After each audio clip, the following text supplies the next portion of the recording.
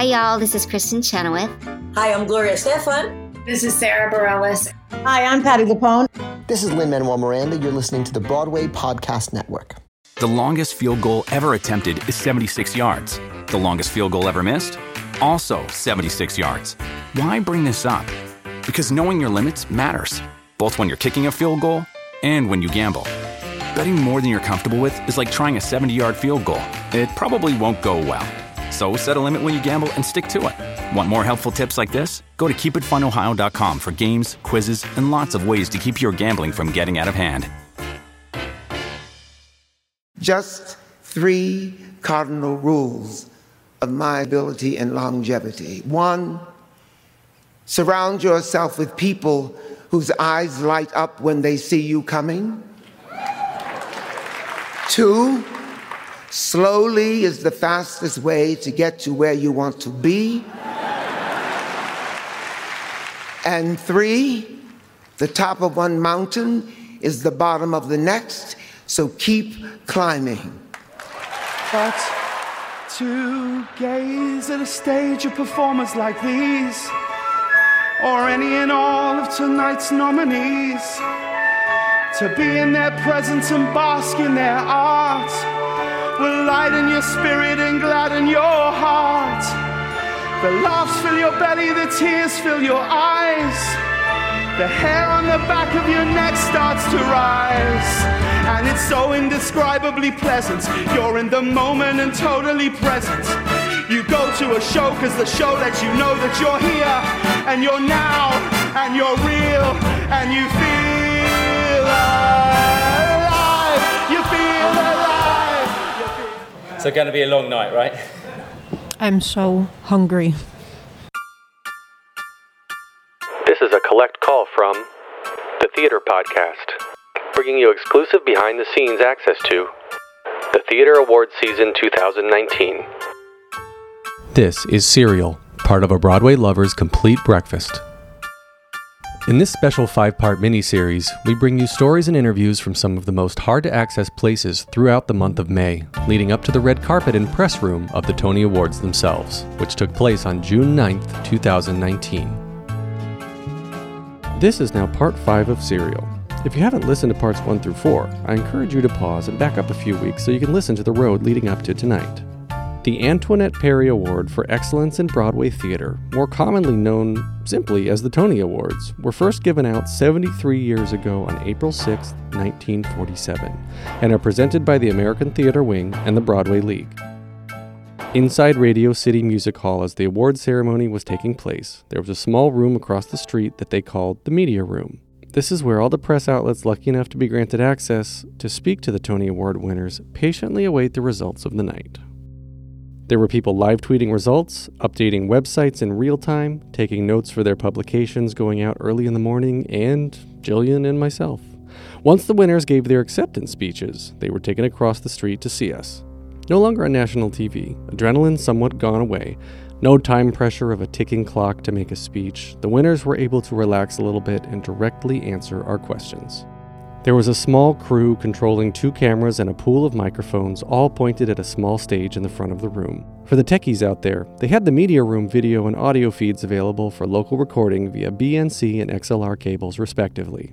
We plugged an XLR cable into our recording gear, set up our personal microphones on the table in front of us, and quietly began recording, trying our best not to disturb anyone around us who was listening to the live telecast of the Tony Awards themselves. Guys, we're here. Oh my goodness, it's 7:55 Eastern Standard Time. We shot that whole thing without a script. Yeah, but it was great. We're in the press room right now. We're in the media room, the press room. I don't know exactly. I don't know, my feet hurt. What it is. Yeah, we were standing for so many hours. Oh, I hear James Corden's voice. We met James Corden and met his parents. And one of the best moments of the night was when he introduced Jeff Daniels to his parents. His dad's a crier. It's so cute. He's just so proud of his son. They are both so proud. And Ellen, do you want to describe what this room is, what we're seeing right now? This room, okay, so the press room. Imagine if you've ever been to a press junket, which I'm sure doesn't help a lot of people. So we're basically all at tables that are rectangular tables. There's 1, 2, 3, 4, It's almost 5, like classroom 6. style. Yes, classroom style. 6 rows of tables.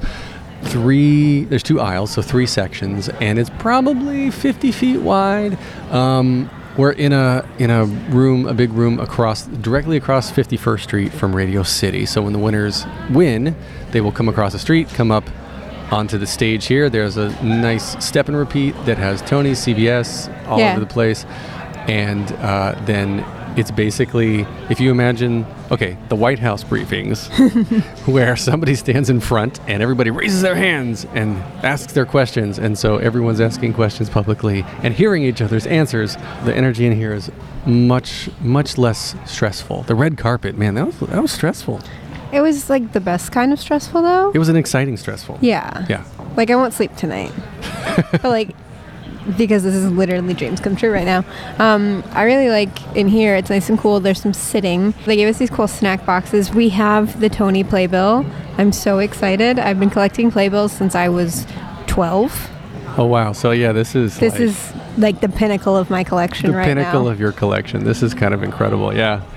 Not everything asked or spoken made it into the final cut of this episode, but we'll try to give you a glimpse into what made us laugh, get inspired, and maybe even shed a few tears. The very first person to come speak with us was someone we've spoken to already when she won her Drama Desk Award, Celia Keenan Bolger, who now stood in front of us holding her Tony Award for Best Supporting Actress in a Play. When asked why now is the right time to play her character of Scout in Aaron Sorkin's Broadway adaptation of To Kill a Mockingbird, she had the following to say. Yeah, I mean, I think so much of why it feels like right now it's important has to do with what Aaron Sorkin did with the script and the way that I feel so attached to what he is trying to put out onto a Broadway stage that is asking these really big questions about our country's relationship to race and where we've come from and what more morality and justice mean. I think this is also the first time I've been nominated when I had a 4-year-old child, and so everything is sort of being filtered through the lens of also being a parent and what his experience of watching To Kill a Mockingbird or reading To Kill a Mockingbird will be. So I just think it's almost less,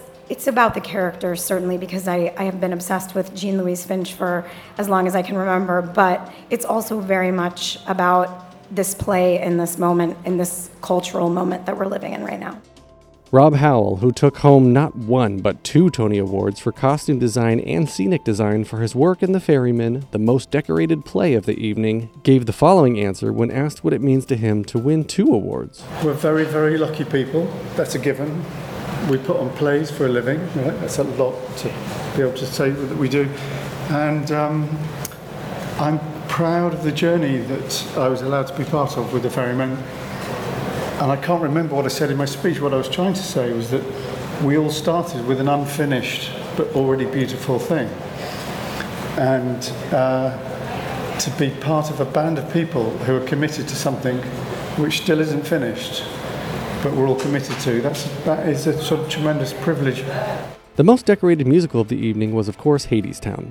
First to speak on behalf of the show was Bradley King, who won the award for Best Lighting Design of a Musical. And he tells us about why he was able to collaborate so well with the rest of the Hadestown creative team. It helps when you've spent 3 years together sort of marinating in the same pot, when you've spent a winter in Edmonton, Canada, like many of us have. That brings people really close together, and then when you travel out of town to London for a month, that brings you even closer. And it's just the opportunity to really, really develop a design over many years, I think, leads to some really great collaboration and some really design elements interacting really well with each other. Bradley King presents as a white male. When asked about his opinion on how to get more women, especially women of color, involved in lighting design, he has the following to say. You know, I think a lot of people think that there's a pipeline problem and that, we don't have younger designers of color or we don't have younger women designers. That's absolutely false. I work with them all the time. They're my friends, they're my colleagues, but they aren't given the opportunities for the bigger and bigger shows. They're not in the room to make the connections that this is an entirely connection-based business that designers are in. It's about knowing producers, it's about knowing directors, and if you're not allowed into the room, then you can't develop those connections and build a career. So I think it's incumbent on not just on producers and directors and artistic directors, many of whom are often picking the design teams for their directors at nonprofit theaters, to cast their nets wider, but also for those of us doing bigger shows to make sure that our assistants and our associates are really from diverse backgrounds, economically, ethnically. We need to cast a much wider net. Bertie Carvel, after winning Best Featured Actor in a Play for his work in Ink, discusses how he chooses what roles he wants to accept in his future. Exciting ones and things that I haven't done before. I've made a rule not to repeat myself, so I hope I can do that. The problem with that is that nobody recognises you, and then you don't get cast in things because they're like, wasn't that guy who did that completely different thing? So I'll hope to carry on that pattern. Bertie also speaks to some feedback he got from Rupert Murdoch himself and what he thinks the responsibility of journalism actually is. I think art and journalism in common have a duty to the truth, but I think their way to it is different. And we are doing a play, and my first primary job is to serve the play. The play is not a play about Rupert Murdoch, it's a play about populism, it's a play about journalism and the state of it now and how we got there. And I think in thinking about those things, I've got more license than a journalist would have. In answer to your question, what feedback did we get? I asked him what one thing he'd change, and he said nothing. Having said that, it was too late by then, so he probably took the right tack. Next to win for Hadestown was the scenic designer Rachel Hauck, who in her own way echoed what was said previously by Bradley King about the entire show being created as a single entity, born all at once from a collaborative team. It's extraordinary. I mean, it is hands down the hardest thing I have ever done. Those lyrics and that music is pure poetry. It could look like anything. And for us to have journeyed so long together, those designs are fused together. There's no sort of separation in ideas. And I think the reason that the piece is so powerful from the design standpoint, amongst many other things, that it carries great power, the music was born together, the orchestrations were born together, the lights and the sound are completely interwoven with the set. So, for all of us to have taken this very long, very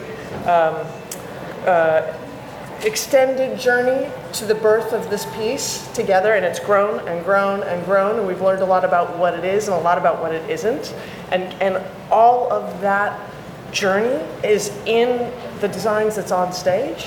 So to receive this recognition as a team is extraordinary and very, very rewarding. Bob Mackie won Best Costume Design for a Musical for his work on The Cher Show. Since most of the costumes are replicas of what Cher originally wore at certain points in her career, it's my opinion that this is a validation of how amazing all the costumes are that he has created for Cher over the years. Not just what he created for this particular show.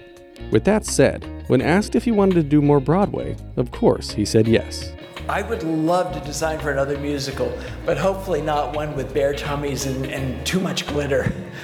I think I've done enough of that in my life. When asked about his creative process, Fitz Patton, who won Best Sound Design of a Play for Choir Boy, gives the room some interesting insight into what kind of feeling he strives for when putting himself into his work. It's hard to differentiate between sound and what sound is, what the transition music is, what the quality of the voices of the actors. But if you want to think about it now, you have to ask yourself, was I immersed in it? Was it transporting? Did the theater vibrate and with an energy I've never heard before? Like this theater, let's say that the theater you're in, you're always like, oh, this is a decent theater. But tonight, the show you were at, was it like really exciting? Did you forget you were in a theater? That's a good thing, And so I think it's like, if you had to ask yourself a question, what it was, it's really about, did the sound make you forget where you were? And did it bring you so close to the actors and so close and take you so far inside the world that you were just, the word is transported, but I think more to it, you become thoroughly lost in the adventure of it. One of the awards Tootsie took home was Best Book of a Musical, written by Robert Horn. Normally, this category is won by a drama. Tootsie, being a comedy, stands out in this regard. Listen, I think it was a really vibrant season for dramas and comedies and musicals in general. I love that that this is sort of a modern, old-fashioned musical, and it's been a while since we had one, and I loved having the opportunity to sort of say that genre still very much exists and is important for Broadway. Rachel Chavkin took home the Tony for Best Direction of a Musical for Hadestown. She was asked a question about how she broke into the industry and gave an answer that I hope gives perspective on how hard most people have to work before they are recognized, if they ever are. I would never say I broke into anything. I began working right out of college as an assistant director and also producing my own work. And I never stopped doing that. And that was in bars during the daytime where a friend was working and we could get the space in the basement. That was in whatever free space that we could get. And I started a company called The Team that is still around today, an experimental ensemble. And then slowly began also working with writers and composers, including Dave Malloy. And I would say Dave and I kind of probably came through together when Great Comet became a hit in 2012. Rachel's televised acceptance speech was powerful, and on the topic of diversity and inclusion, said that everyone is ready to go.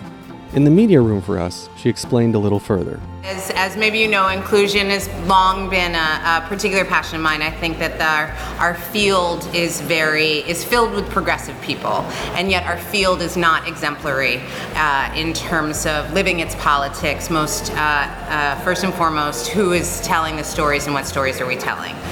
So I think inclusion is like at the forefront, and before we worry about fixing problems elsewhere, I think there has to be a lot of attention paid to our own backyard. And Broadway is the most visible part of the backyard. Other parts of it are like thriving. And I think we're seeing this incredible renaissance of voices, writers and directors and designers and choreographers working downtown and off Broadway and regionally around the country. So that's what I meant when I said everyone is ready to go. It's not a call for altruism. It's just a call for hiring the people and not assuming that directing on Broadway or Xing on Broadway is a prerequisite for Xing on Broadway, because that's just a recipe for disaster. Continuing with one last sound clip from Rachel, here's what she had to say when I asked her how it happened that she started working with Anais Mitchell. Anais told me that she contacted you after she saw your work on Great Comet. Comet, yeah. Do you remember where you got that call and how you felt when you got this call and Anais was on the other line saying, I want you to do... It was 2012, so it was an email. And it was a friend, actually. It was a mutual drummer who is like a really sick drummer. And he wrote to connect the two of us. And we spent about 6 months dating, actually, as colleagues, trying to figure out what collaboration would be like. And then finally in 2013, by that time, I had fallen very deeply in love with the 2010 studio album and with Anais as a human being. And when we leapt in finally in one 4.5-hour Skype session. But years later, actually, I was looking through on my iPhone. I keep just a running list of dream projects and collaborators and things that I hear about. And I was, for some reason, going through it. And at the very bottom of the list was the note, Anais Mitchell, songwriter, heard on Soundcheck, that I must have taken in 2010, 2 years before we ever connected. So in retrospect, it feels like kismet, but that's the story. Sergio Trujillo won the Tony for Best Choreography for Ain't Too Proud. When asked if he felt he was at a disadvantage because they didn't have an official out-of-town tryout, he had the following to say. Yeah, I think going into this show, I had a head start because I knew Ephraim Sykes was in Memphis. He was actually 20 years old when I hired him, and he was one of my lead dancers in the show. Derek Baskins was also in Memphis. Jim Harkness he's danced actually in 3 of my shows, and Jeremy Pope danced in Invisible Thread, which is an off-Broadway show.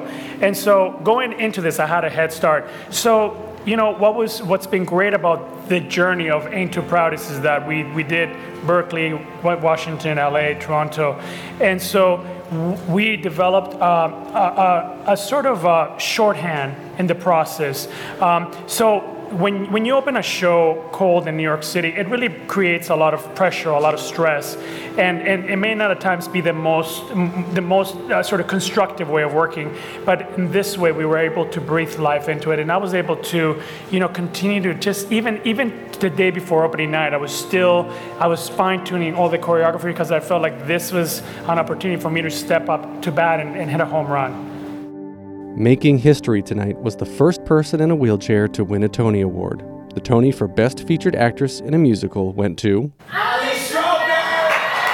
Oh, yeah.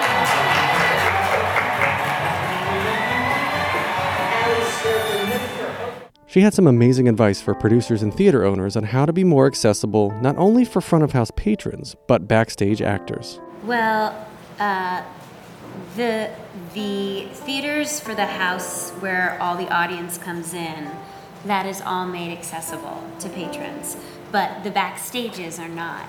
And so I would ask theater owners and producers to really look into how they can begin to make the backstage accessible so that performers with disabilities can get around. She gave a wonderful explanation of her process of working with her director and choreographer from Oklahoma to explore what she can and cannot do, and have real conversations about what's feasible on stage. Yeah, I got to collaborate with our choreographer and our director very closely because the reality is that I know my vocabulary as far as movement goes the best, and so we talked a lot about like what could work throughout the show, especially because this character in this role has relationships with two different guys, and so how are we going to physicalize all of that? And I think the first part of that process is trust, is to have these conversations with them about that the way that I move and the way in which we can portray this woman's sexuality and physicality is all going to be done in a safe way. Because for them, they have never worked with someone in a chair. So it's been really, really fun to find that with them. Winning the Tony for Best Revival, producers Ryan Murphy and David Stone accepted the award for The Boys in the Band. Speaking first is Ryan. They were asked about being attached to the Netflix production of this, to which they said, David and I are producing it. Joe Mantello is directing it. It is one of the first things that I set up right when I did my Netflix deal. And, this is the 50th year of this play.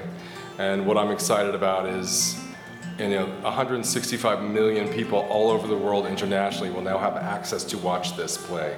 And I remember being a very, very young guy, 6, 7, and seeing Boys in the Band on television. And it was the only thing that I had. It was the only group of gay men I had ever seen. So I'm just excited about the evolution of that idea and bringing it to a new audience, and Joe, who's such a brilliant theater director, getting the chance to work in a different medium with great support. Mart has mentioned that this is probably the only property in history that was filmed with its original off-Broadway cast and made a film in 1970 and then filmed with its original Broadway cast, both 50 years later, 50 years from the play and then 50 years from the film. One of the most satisfying moments of the night was right after Rosemary Harris was given her Lifetime Achievement Award for her amazing 67-year Broadway career. She made her Broadway debut in 1952, and before this, the only Tony she received was in 1966 for The Lion in Winter. She was just seen in My Fair Lady and speaks to why she decided to accept the role. Yes, my base camp, I live in North Carolina, and I was there when Andre Bishop emailed me and said, would I like to come and replace Dame Diana Rigg, who was leaving. And I thought about it. My husband had just passed away, and so I was in a fog. I wasn't really quite sure what I wanted to do. But my daughter, Jennifer, said, well, perhaps you should go up and see the show first before you make a decision. So, of course, I came up and fell in love with it. It's the most beautifully realized production. But I decided that it was far too difficult It would be like trying to get onto a moving train, express train while it was moving, and I didn't think I would be capable of it. But I thought a little bit more about it. I wrote an email to Andre Bishop, but I didn't send it. I kept tweaking it and tweaking it and tweaking it, and finally I decided maybe I should bite the bullet and be brave and do it, and I'm very, very grateful. And they made it so easy for me. I came up, I've never been in a musical before. I'm learning all this new jargon like put-ins and tracks and all the new words I'm learning. But they couldn't have been kinder and sweeter and helped me, and there I am. And alas, we've only got 4 more weeks. Anais Mitchell won the Tony for Best Original Score for Hadestown. When asked what she was planning on doing next, of course she has a few irons in the fire. Oh, yes, back to the world of music. I've been working on a new folk band project. It's a band called Bonnie Light Horseman, Bonnie Bonny. And it's myself and the frontman from a band called Fruit Bats and a guy named Josh Kaufman who's a guitarist, and we're going to do Newport Folk Festival and Pickathon and some stuff this summer. Andre DeShields, with a career spanning half a century, is probably one of the most composed of the evening, even though this is his first Tony win of his lifetime. He took home the award for Best Featured Actor in a Musical for Hadestown. Simply asked how he felt, he had the following to say. I felt successful. I felt a kind of completion, because I wasn't going to leave Broadway until they gave me what I thought I deserved. But there's so many other adventures that I want to have. There's so many other mountains that I want to climb. Because at the end of that statement, you'll recall, I said, the top of one mountain is the bottom of the next. Keep climbing. I gaze at the stars because the stars gaze at me. So every decision I make has to do with my being a triple Capricorn. And of course, Capricorns are mountain climbers. So I'm looking for my next peak. Perhaps best known for his work on television as the neurotic father on Malcolm in the Middle or the psychotic meth dealer on Breaking Bad, Bryan Cranston cemented himself as one of the greatest actors of the last few years, winning his second Tony Award for his second role on Broadway for his work in Network. When I asked him about whether he wanted to do more theater, of course he too said yes. I love it. I do. I love it. It's really the most fun and connective that an actor can have, is to be on stage. It drains the hell out of me, though. It really does. Because I seem to be attracted to really damaged characters. So I don't, I keep thinking of like a comedy where I'm sipping tea or something, and I think, oh, that'd be nice. Wouldn't that be lovely to just sit around? But unless something really catches me and I sense a journey for someone, even if it's unobtainable, I am attracted to that, damaged. So, 4 years? Like I have to go recuperate and then come back. Also, in what was inevitably some of the best advice given to other actors, he explains why he simply doesn't get on social media. He just tries to focus on the good and the positive. I don't read anything on social media coming in because I don't need to.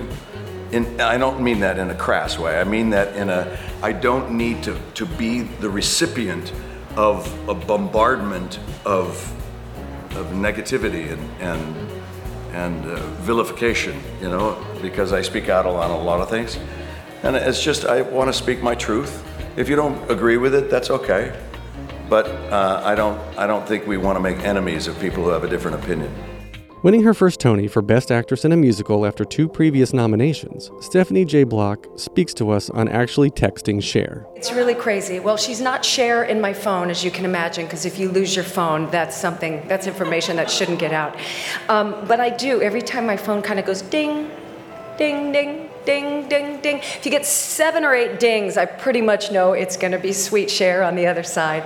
So she was wishing love. She's really proud of the show. She said that it's bringing so much joy in a time where, you know, some of us have some heavy hearts.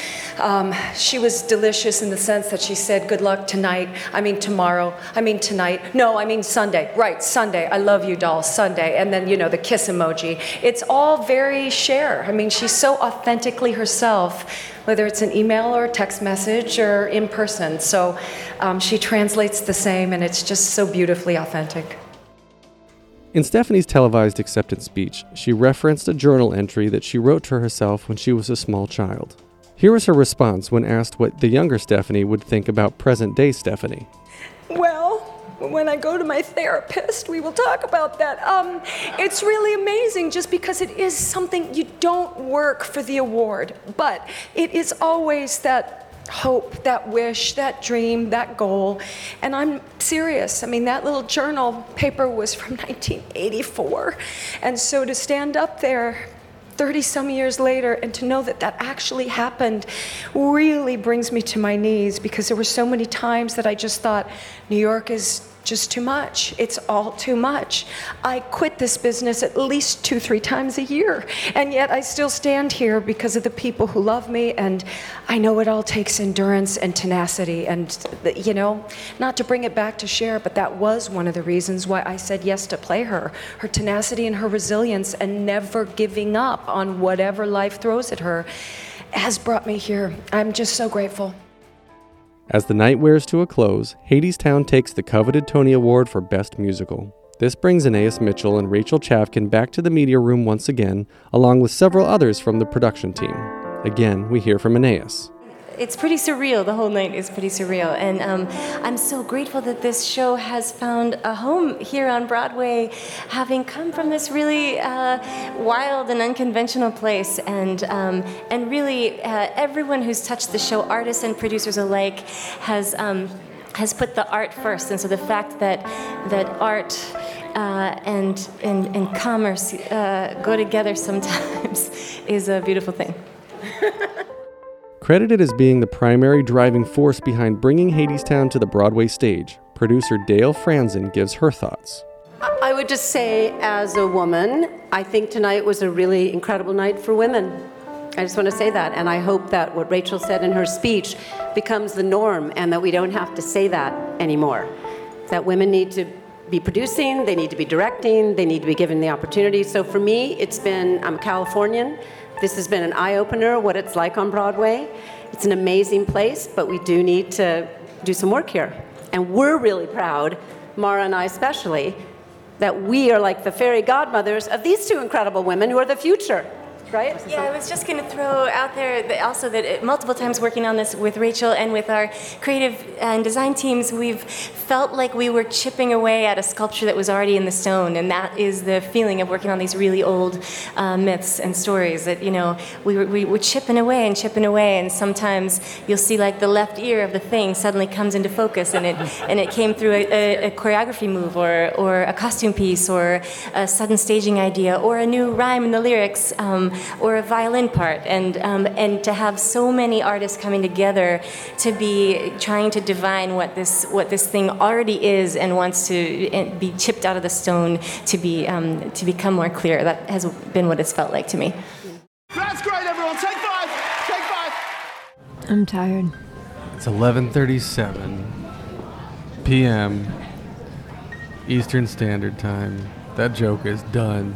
It's a sad song. It's a sad song.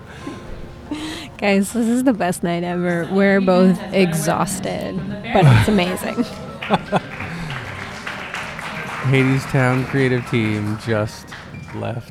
Coming into the press room in a different order than how the awards were actually given out, the final two to speak to the press room are Jez Butterworth and Laura Donnelly from The Ferryman, which won Best Play.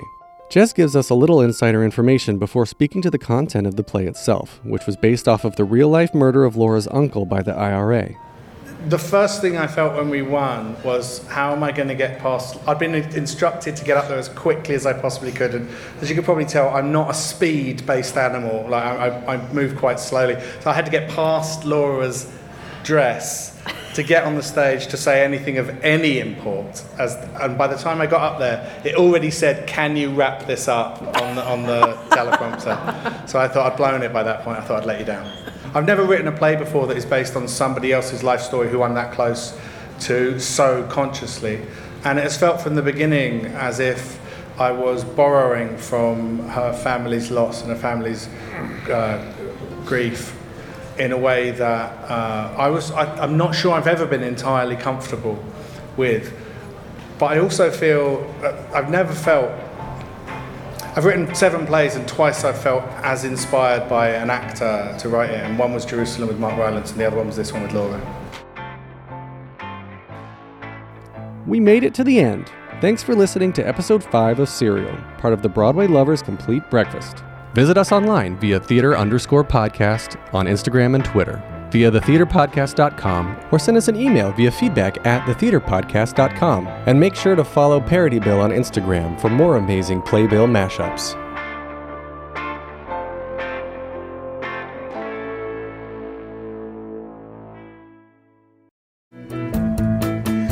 You think being Tony's host would feel like sitting on a Broadway throne. Now I'm against the wall in this toilet stall as I scroll through Twitter on my phone. Reading people say Corden's a talentless hack, and why CBS can't get Neil Patrick Harris back. Now I'm just James in the bathroom, James in the bathroom at the Tonys. Broadway's biggest fraud. I'm paranoid I'll fall or trip or rip my tux. Afraid that Anna Wintour thinks this outfit sucks. I'm just James who you don't know, James from the Late Late Show, James in the bathroom by himself. Hey, it's Leslie Odom Jr. here on the Broadway Podcast Network to tell you about the Rise Theater Directory, a program of Maestro Music. Rise is a national online resource designed to connect and empower backstage and administrative and creative theater professionals from underrepresented backgrounds. If you work or aspire to work in the theater community, this can help you find your next project. And if you hire theater professionals, search the Rise Theater Directory to find your next team. Create your profile now and get more information by visiting risetheater.org. That's theater with an RERISETHEATRE.org, because only together we rise.